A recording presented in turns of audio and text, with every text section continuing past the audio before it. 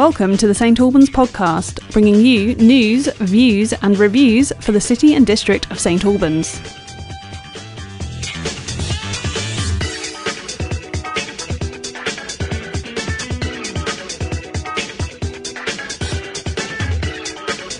In association with the Herts Advertiser. Welcome to another edition of the St Albans podcast with me, Danny Smith. Coming up on the podcast today, we've got our very own literary correspondent Claire Hobart recommending more books that we can consider reading. But first, let's go to Matt and Laura from the Herts Advertiser to find out the latest local news. Hello, Laura Bill. Hello, Matt Adams. Hello. Good to have you here again. And you. Indeed. So, where are we starting first? Right. Well, St Albans resident Gerald Quinlan has launched a one-man social media campaign to name and shame irresponsible cyclists. In fact, he's not naming them, he's just shaming them. But we'll ignore that. So he's basically using the hashtag St Albans Cyclists on Twitter to show people who are cycling on pavements or dangerously. And he's put loads of photos on there. And he takes pictures whenever he sees anyone. Now, he says he was prompted to take action after he was threatened with violence when he challenged cyclists about their behaviour. One person grabbed his telephone and twisted his wrist and threatened to destroy it unless he deleted images of him running him over, almost running him over. So he's got nothing against cycling per se. He's got a bike himself, but he said he wants, robust measures required to ensure that this antisocial and dangerous behaviour is stopped. Because otherwise, he said, the freedom that comes with cycling will be taken away because you'll get hardline legislation coming in and it'll be really toughly enforced, like licenses and, all that sort of stuff. So it's, nothing, he's not asking for anything unacceptable, just a code of conduct and, appropriate signage. Did he report that incident? He's reported loads of this stuff. When we ran the story, Laura's story, it prompted a load of people contacting us trying to sort of almost like tarnish his name.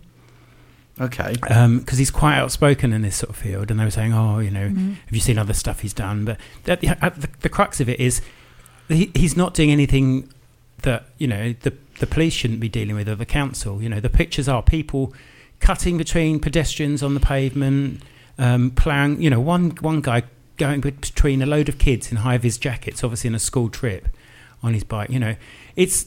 It is an annoyance. If you walk down St Peter Street, people will hack it down there on bikes, and we often have to jump out the way, don't we? Yeah, and the thing is as well, I think people don't realise that if you're in a public place, you can be seen by CCTV, people can take pictures of you. It's totally legal to do that in a public place. Yeah. So how you're behaving as you're walking or cycling through the high street or driving or whatever is open. If you do, it is open to that sort of scrutiny, if you like. Yeah. So the person the incident that you started with there, where somebody actually grabbed him when he took a photo, were the police able to do anything with that? I don't think so, because he didn't have they made him delete the evidence, and he can't prove who anyone is. He just cycles off.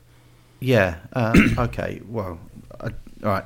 I can't help but think that a social media campaign isn't really going to make a blind bit of difference. But I do think what he's highlighted is a really serious issue. I think it's something that I'm sure a lot of us can talk about. I mean, there was I don't know if it still happens, but there was a time where it seemed to be very cool for people to be doing a wheelie, up and down, and weaving in and out of cars doing that, and going up and down St Peter Street on the pavement, and it was incredibly distressing for some people. It was causing all sorts of problems on the road, and it was terrifying some more vulnerable people on the streets. And if you hit a child, you would kill them. Yeah, without a doubt. Yeah, and also those youngsters because it was youngsters who were doing it. If they'd fallen off, if they'd fallen backwards, they could have caused quite a serious injury to themselves. Yeah. I know this has started as a social media campaign, but now obviously we've highlighted it as well. So it will draw attention to it, and there are a lot of pictures of people. There's nothing. Social media campaigns are great, and they often get people dialogue going about things anyway, don't they? I mean, maybe I'm overthinking this, but it just seems to me that the hashtag itself, that's just saying St Albans Cyclists. That's I think that's quite beautiful in its simplicity, because it's got loads of action. Yeah, we'll get loads of. But you could pick it up anywhere, and it's not saying anything negative. Yeah. It's just highlighting what's going on. Do we know what like some of the local cycling groups and things think of this? Because they might, I guess they could be quite supportive of this, because they might not want these people to be ruining their good name. Well, he said some of them didn't do anything about it, but one, Verulam Cycle Club, they were really helpful when he reported one of their members for abusing him. And presumably he was wearing something that gave it away, and he got a verbal warning, and they said they were very clear about the conduct they expect from their members. Did he get flogged outside the clock tower? Yeah, in the stocks. It would be it would be nice if the local groups, because I know there's a couple of local cycling groups that if they were to get behind this, because I'm certain that any resistance to this would be people saying we're not all like that. A lot of cyclists are actually quite diligent and courteous, and in fact there's the other side. There's a lot of aggression towards cyclists who are cycling within the bounds of of society, cycling and adhering to the highway code and everything else, and drivers who cut them up and give them grief. But I mean, I was crossing at the Blacksmith's Arms some years ago, and some cyclists, I had to leap out the way because he ignored the red light and ploughed through the pedestrians that were there. And it's people like that, really, that, It's people like that make me wish I have an umbrella with me often. You can just stick it through the spokes as they go past.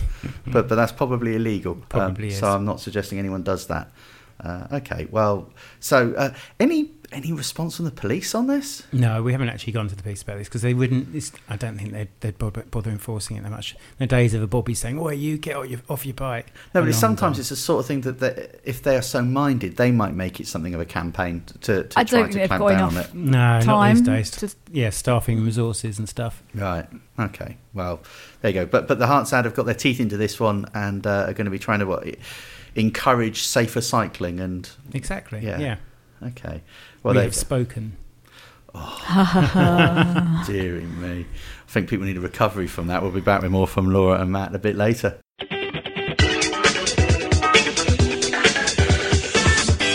Time now for our very own literary correspondent, Claire Hobber, to return to the St Albans podcast. Hello, Claire. Happy New Year.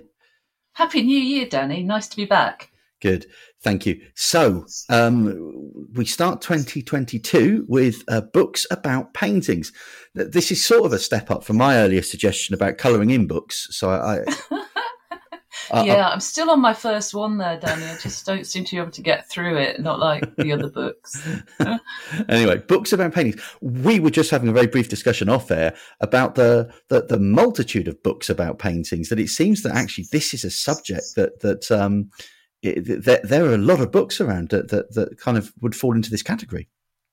Yeah, so we're going to come back with another one on these, I think. It's obviously a rich source of inspiration. And actually in my own life at the moment, it's a source of inspiration that I'm missing. So pre-COVID, I would often visit exhibitions and art galleries, both sort of little local ones, because we've got some great little setups in St Albans, and also sort of major exhibitions in London. And with the periodic fear of enclosed spaces, and particularly those exhibitions that are big numbers where you've got loads of people jostling shoulders to look at the same small painting, it's been difficult in COVID times to attend some of these.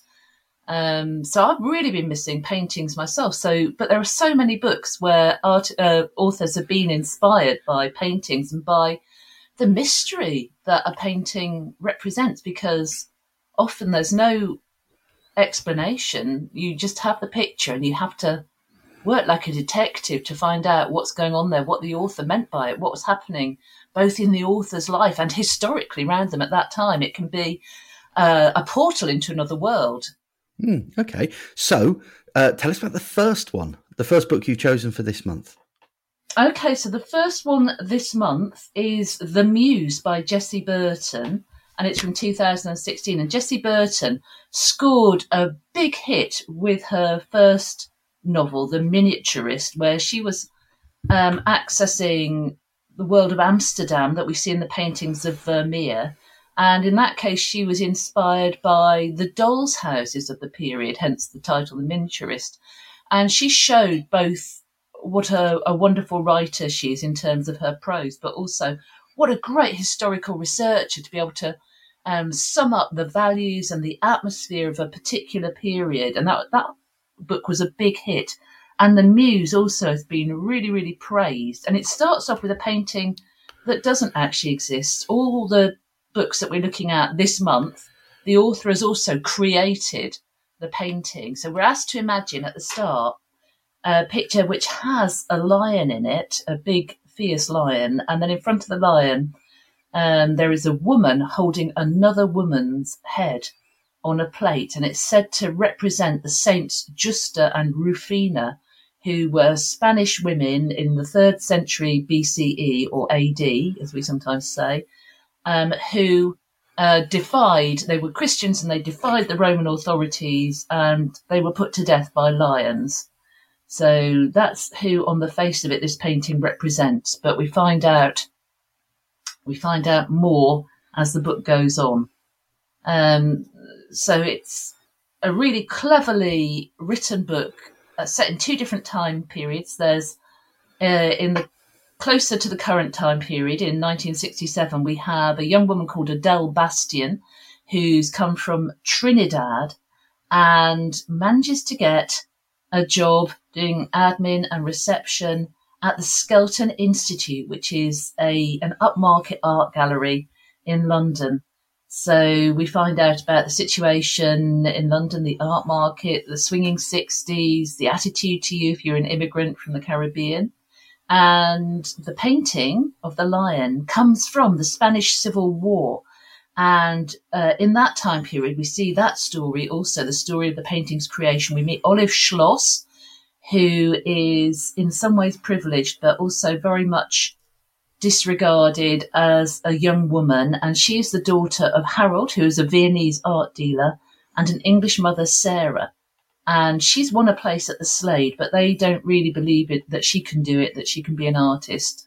So she's gone with them on their extended holiday in Spain. And there they meet somebody who seems to be the real deal, the romantic Isaac Robles, who is an artist and a revolutionary, and with him his half-sister Teresa, who supports both Isaac and Olive in their art. So there's a mystery surrounding the painting. We don't quite know how it reaches that art gallery in London, which is where Adele first meets it. We don't know quite who painted it, and we don't know what became of them.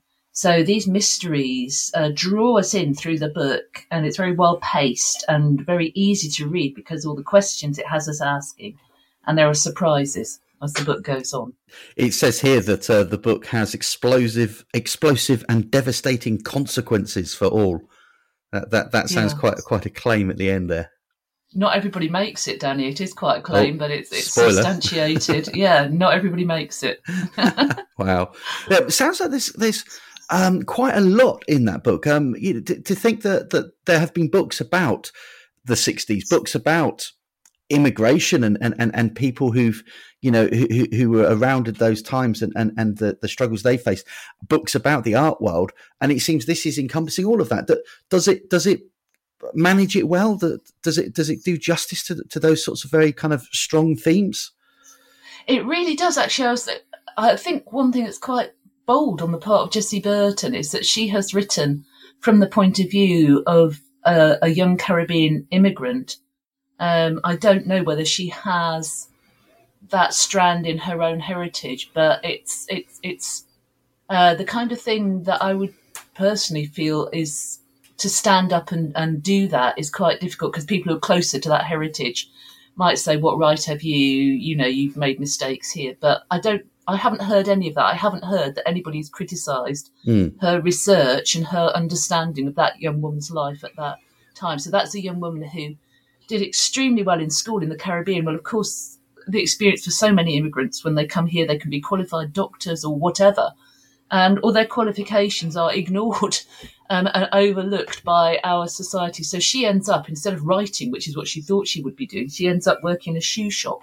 So again, this book, the main mystery is around the painting, but we're also very interested in Adele finding her feet again as a writer in her own right and moving on. So and she could be sidetracked. She meets a trendy guy and starts going out with him, and she could be sidetracked by that. So was she won't be. Was she finding her feet in a shoe shop? Is that what you were saying? Did I just say that, Danny? Yeah. Did I just say that? Oh my gosh! Well, she found a load of feet in there. So it's my way. If that isn't explored more in the book, then that's wasted, and you need to be praised more for that sort of she had observation. To leave the shoe shop to find her feet, I think, is the thing. But actually, do you know, that's just reminded me, this book has got, so if that wasn't already a great strapline, it actually, in the blurb, the strapline is, "A picture hides 1,000 words." There you go. Okay. So that's The Muse by Jessie Burton. That's one of Claire Hobber's book choices for this month. We're looking at books about paintings. Hi, I'm Chris Aikman. Join me, local author Howard Linsky, and St Albans podcast producer Sam Rolfe for the St Albans Film Guide. Each week, one of us will guide you through the new releases at the cinema and on streaming services. We'll also give you our choice of the best films to watch on UK free-to-air TV for the forthcoming week. So if you're a film lover, join us for a chat about all things movie-related every week as part of the St Albans podcast. New episodes will be released every Friday morning. For more information, visit stalbanspodcast.com or find us where any good podcasts are found.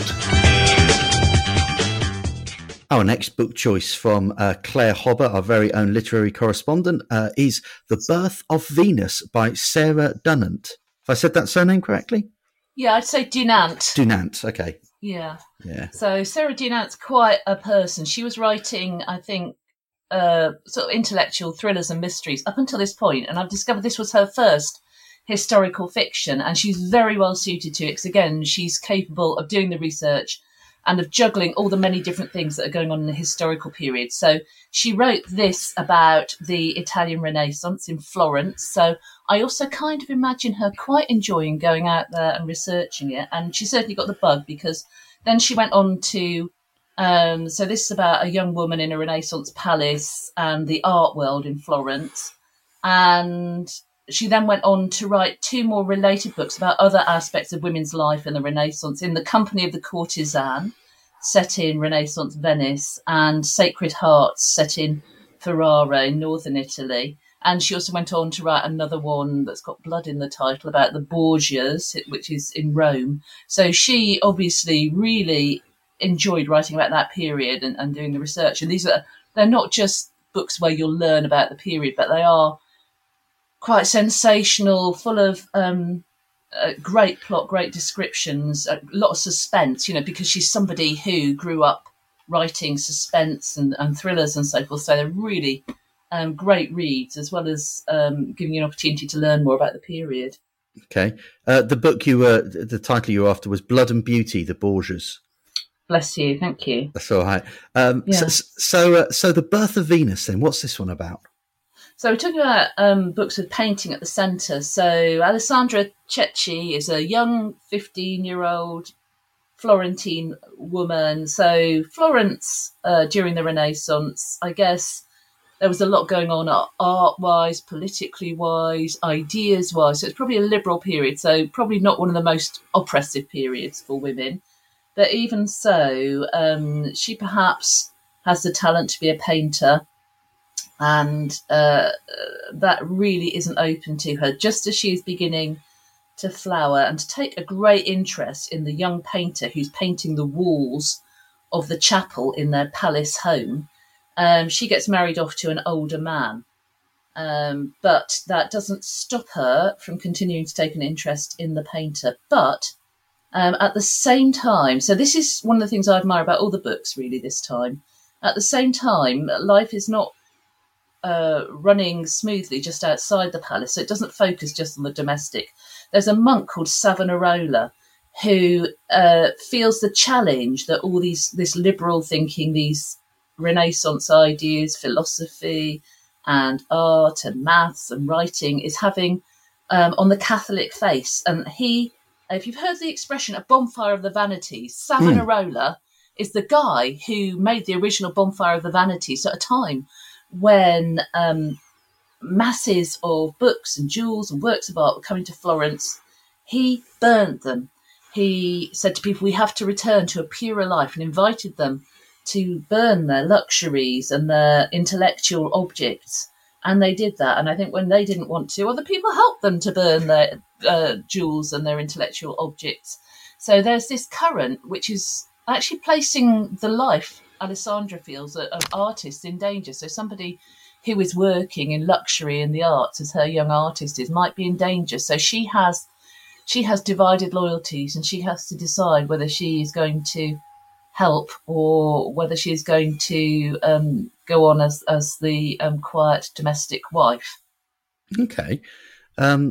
So it sounds like, again, I mean, a lot of different sort of themes swirling around in there. I mean, Italy in the Renaissance period, that's going to be that's going to be a very sumptuous setting for any book, and then sort of the backdrop of the what do you call it, really, the sort of the pressures from the church, or in particular from this monk and his views on what's coming out of all this, and all of that. And then you mentioned there about her as well. And did you say, or have I just read this on my screen, about her sort of the misery of being in an arranged marriage? Yeah, I think it could be worse. I think the guy she's married to is not a bad man. It's just not at all what her heart was set on. Right. So it doesn't overpaint that, but it's just one of the constraints that, oh gosh, how many millions of young women over the years in all sorts of different cultures have had to accustom themselves to, I guess. I mean, I guess the other thing is we're looking at this from the 21st century frame where, one expects to choose one's own partner, whatever one's sex. But actually, probably, really, if you're looking back, she would have known that this was what was going to happen to her all her life, and had slightly different expectations. So it's interesting, isn't it, how much, I guess, even a really good writer like Dunant or like Jessie Burton can really give us the mindset of people of that time, how much they can convey it and how much we can't quite step back into that mindset because our own is so different now.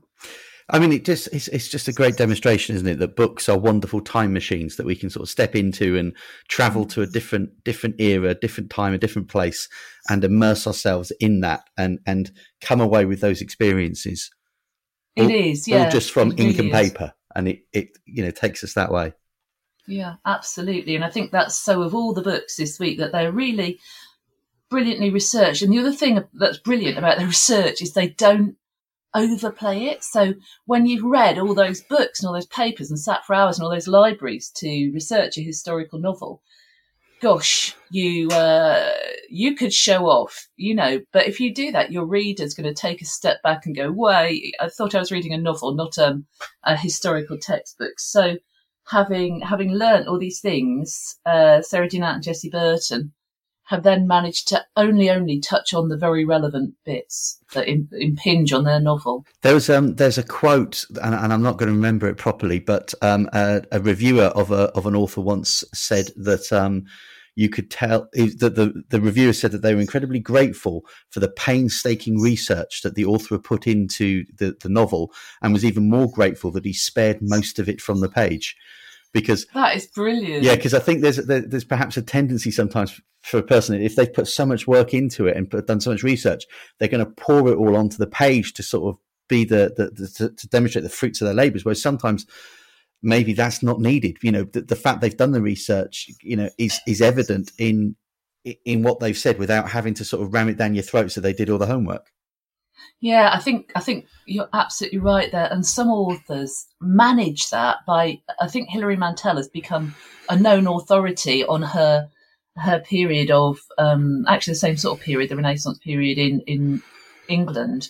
And I think she actually writes academic papers on that. So that's a way to manage it. If you've done all that stuff and learnt about that period, perhaps you can also write non-fiction in another arena rather than wasting it. But that definitely, absolutely a light touch when you actually write the novel. Okay, that's Claire's second choice, The Birth of Venus by Sarah Dunant. When we return, we will be looking at Claire's final choice of books to do with paintings this month on the St Albans podcast. We're back with Laura and Matt. What's next? Right, well, this is a very heartwarming story, but also one that's heart-wrenching. So a personal tragedy for a family living in Berners Heath. Kaylee Doherty and her partner Sam have been through a month of hell after both their daughters needed emergency hospital treatment when their family contracted COVID. So a lesson there about the importance of, still maintaining all the usual restrictions, masks, social distancing.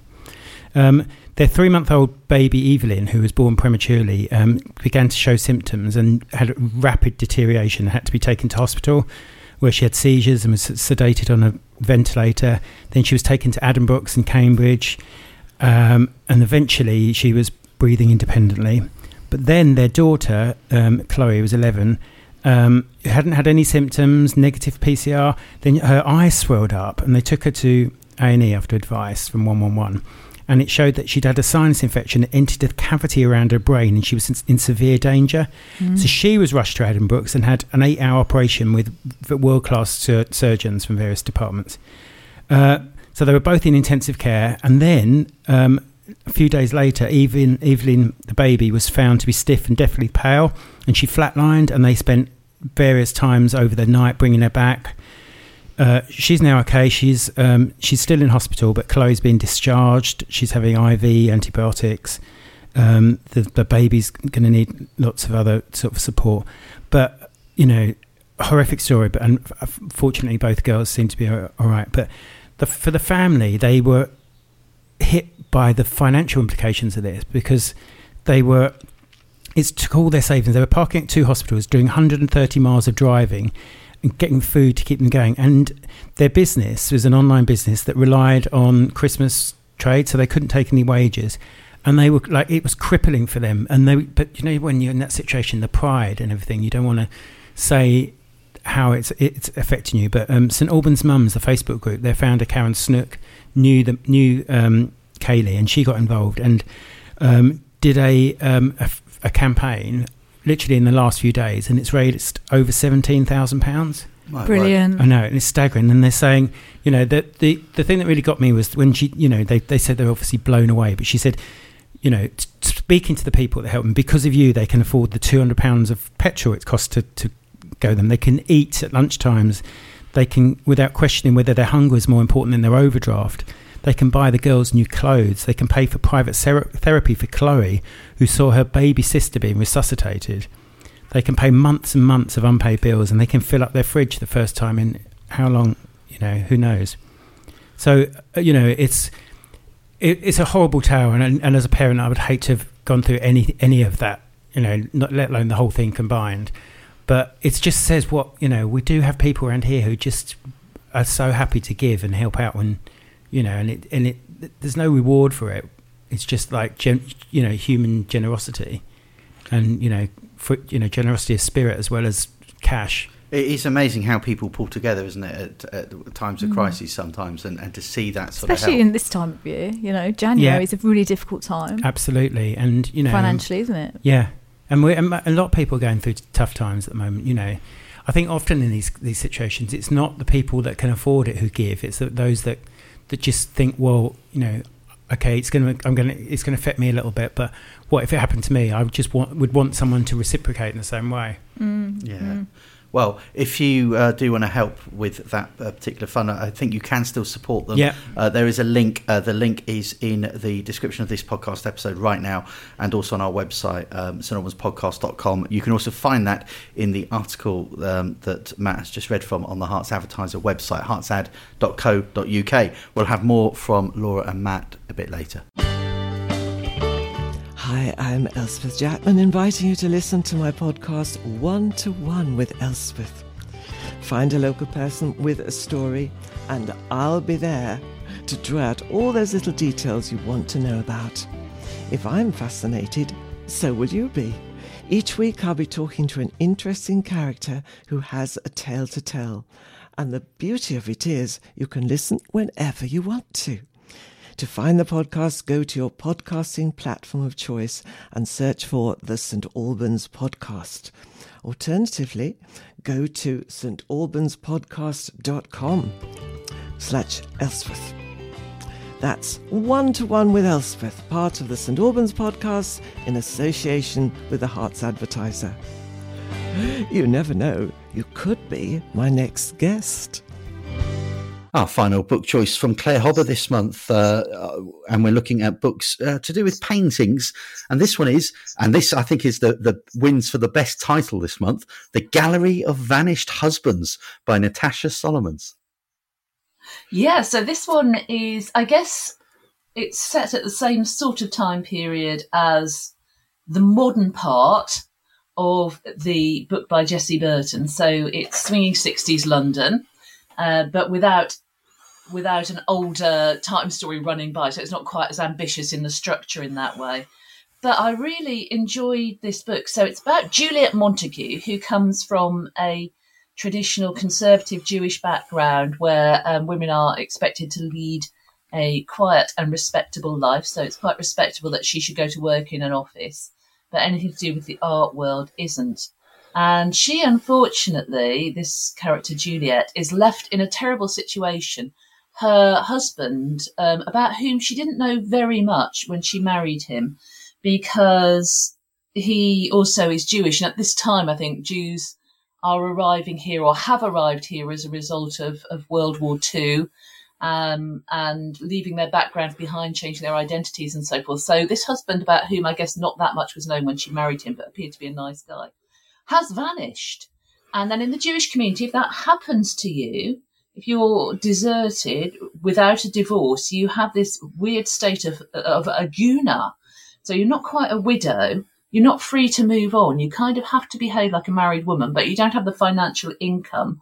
You can't find somebody new. So I guess limbo is a good way to describe the state that Juliet finds herself in. So those who sort of practice that, so that in their culture, only the men can divorce the women. So if a man is no longer around, but he hasn't divorced her, I think I just read this. It says here that a way you could describe that is being a living widow. So very, very, must be a very difficult situation to be in, one would imagine. Yeah, except widows can move on, obviously. So it's worse. It is worse. You know, she's quite young. She's about 30 or younger than 30, and with 2 children when this happens to her. So the art element is that when he disappears, or there's an art element, a really strong art element running through it. But I guess the painting at the centre of it is a painting of her. So there's a good portrait of her, a really good portrait of her that I think her father accepted in part payment or got commissioned when she was 9. And it's clear to her that that's a good artwork, and it disappears when her husband disappears. So weird or what, not only does he leave her, but he obviously doesn't completely want to leave her because he takes with him this portrait. He cuts it out of the frame and goes. So she's both stymied because of this loss of her husband, but also really cross that this portrait of her went. So I guess the inciting incident, the thing that kicks the main plot off, is that it's her 30th birthday. She's been living this terrible life. She has saved up and she wants a refrigerator. That is, she's saved up and saved up. It's her birthday, damn it, and she's going to go and get the refrigerator. And she's walking down the Bayswater Road in London, and she sees an amazing painting by an artist, and it's of another young woman. And she believes in this artist, and she has exactly the right money to buy this portrait. The artist sees something in her too and says, why not let me paint you? I would like to paint you, and I'll charge you what I was going to charge for the portrait of the girl. So she spent her refrigerator money on that. So it's a big decision. But also it shows she trusts her own judgment. She can spot a good artist when she sees one. Okay. And that's how it starts. And what I love about this one, so often with art, when you're talking about women under art, particularly historically, they haven't succeeded as painters. They haven't been given the opportunities. People haven't believed that women could be good painters. So they become muses. And there's often the question, you know, muse, artist, muse. But she finds a quite different role for a woman. So she's an attractive young woman, and the artists want her as their muse. But she starts to be an entrepreneur. She helps them to set up a gallery. She's got really good taste. She gets the right people in. She knows how to host, and she's got a really good business head. She's been working in admin in her father's business for years. And she starts to help them make money. She can spot a really good artist. She can foster them. She can get people in to buy their work. So I love the fact that this finds a different role for a woman in art. Now, given that both this book and The Muse are both set in London in a very similar time period, is there something about the art world of that time that makes it such an attractive topic for books such as this? Yeah, well, I guess it's a time when we were great, in modern art, and it's also socially it's a lovely time to talk about because it's the swinging 60s, so it was a really party city, and there was a lot of social mobility as well, which both Odell from Trinidad and Juliet here from the Jewish community are experiencing in these different novels. And, if you were daring enough to meet with these unconventional people, they were prepared. It was a time when I guess probably it still was run by and started by people from private schools, people with money, but they were interested in letting other people in and promoting other people and so forth at that time, probably much more so than at the moment, So it was a really interesting time to be around. Interesting as well that, as you just mentioned there, that in fact both the protagonists were immigrants of perhaps the first one, Odell, maybe being a more recent immigrant, but both people who were sort of adjusting to new communities in one way or another. Does this say something about art being something of a leveler that, no matter your background or your, the art can appeal to all? Yeah, it's a hugely risky thing, isn't it? To instead of, I guess, as an immigrant, maybe the temptation is to toe the line and try and fit in and try to escape notice and be ultra respectable. On the other hand, there was this art world, wasn't there, that was bohemian, that was, you could lose, I guess, your reputation if you're looking at both Adele from her sort of Caribbean Christian background and Juliet from her conventional Jewish background. They had a reputation to lose, but they had so much more to gain if they got involved with those people who are willing to get involved with them and were saying, we like the look of you, come on in, come and work with us, Yeah. Okay, that's The Gallery of Vanished Husbands by Natasha Solomons. That's Claire Hobber's third book choice for the month. All of Claire's book choices, you can find them in the description of this episode right now. If you look in the description of this podcast episode, it's right there. Also on our website, stalbanspodcast.com, you can see those book choices. And also, we will include the details of your forthcoming course that's at the Abbey, Dream Country.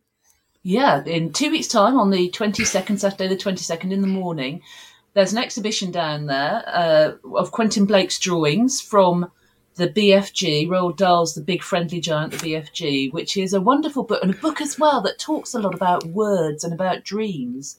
And it's such a great jumping off point for a class on creative writing for adults. I'm rereading the BFG now, and I'm just astonished at Roald Dahl's, virtuosity with words, with making up new words, with imagining dreams. He'll describe a dream in just a few words, and it takes you there. It takes you to a different place and a different time.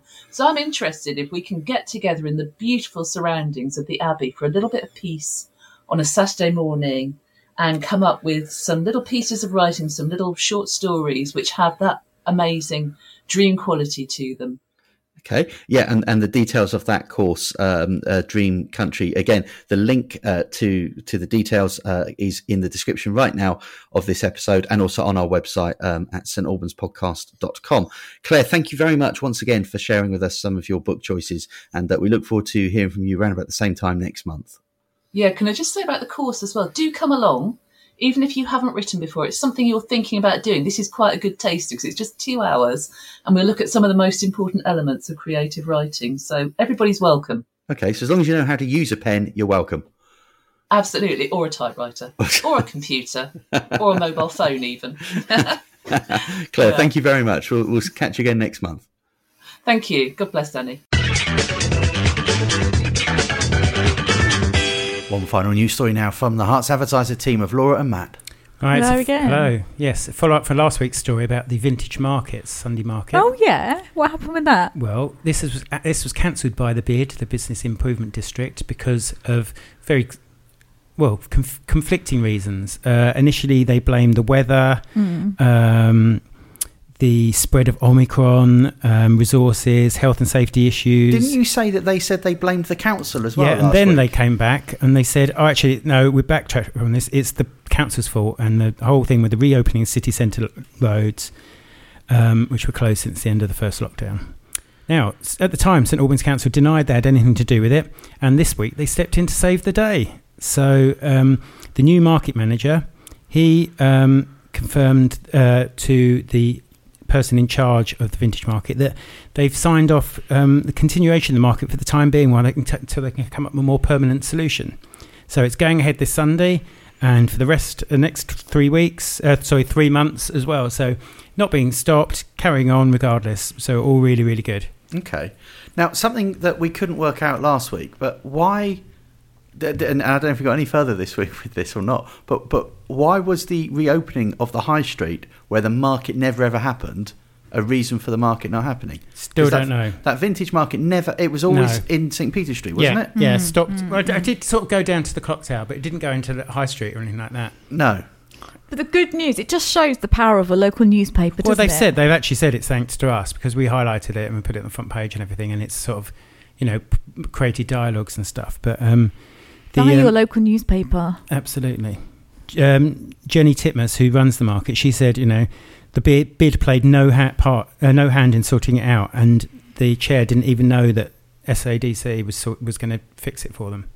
So, this is not a good story for the bid because they're up for renewal for the next 5 years. They've got, the local traders are going to vote on whether to continue them.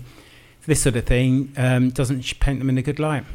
No, it did seem kind of strange that they'd announced that they were cancelling the vintage market and there was another market, wasn't there? The vegan market isn't happening because the organisers can't turn it around quickly enough, I don't think. Right, so that one isn't back on, but the vintage market is, and that's this coming Sunday, isn't it? Yes, it is. Yeah, I saw a banner advertising it on Monday, so I'd guessed something had changed there. It's great news. Yeah, okay, well done. Well done to the power of journalism there, as you said, Laura. That was Matt, that one, wasn't it, really? It was me, yeah. Well done, Matt Adams. Yeah. Well, and also, I'm sure the podcast, because we talked about it last week. Did they thank the podcast as well? No. Not directly, not with their words, but maybe with their hearts. Yeah. And that we'll take that. Yeah. The listener. I'm sure the listener will be grateful. Okay, well, Laura, Matt, thanks very much for sharing local news with us as ever.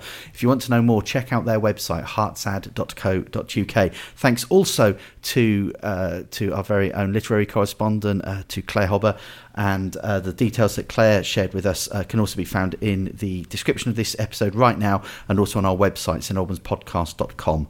Coming up later this week, we've got the film guide with Chris Aikman. That's on Friday, and that's where Chris will be looking at new releases in the cinema, the latest streaming original movies being released, and the best of free-to-air TV movies as well. And then Sunday, it's the Dagenham Street Baptist Church virtual service with Simon Carver, and Monday, 1-to-1 with Elspeth. To find out more, check out our website, stalbanspodcast.com. Also, we are on the social media channels. We are on Facebook, Twitter, and Instagram, and we are at St Albans Podcast. See you next week. Thanks for listening to this edition of the St Albans Podcast with Danny Smith. If you've enjoyed this podcast, please rate, review and subscribe on Apple Podcasts or a podcast platform of your choice. This will help us reach more listeners. Join us, the St Albans Podcast, next Wednesday for more news, views and reviews. In the meantime, commit no nuisance. Produced by Samantha Rolfe. Logo and artwork by David Ellis. This is an independent production in association with the Hearts Advertiser. If you would like to become a community partner or a sponsor of the podcast, please visit stalbanspodcast.com for more details.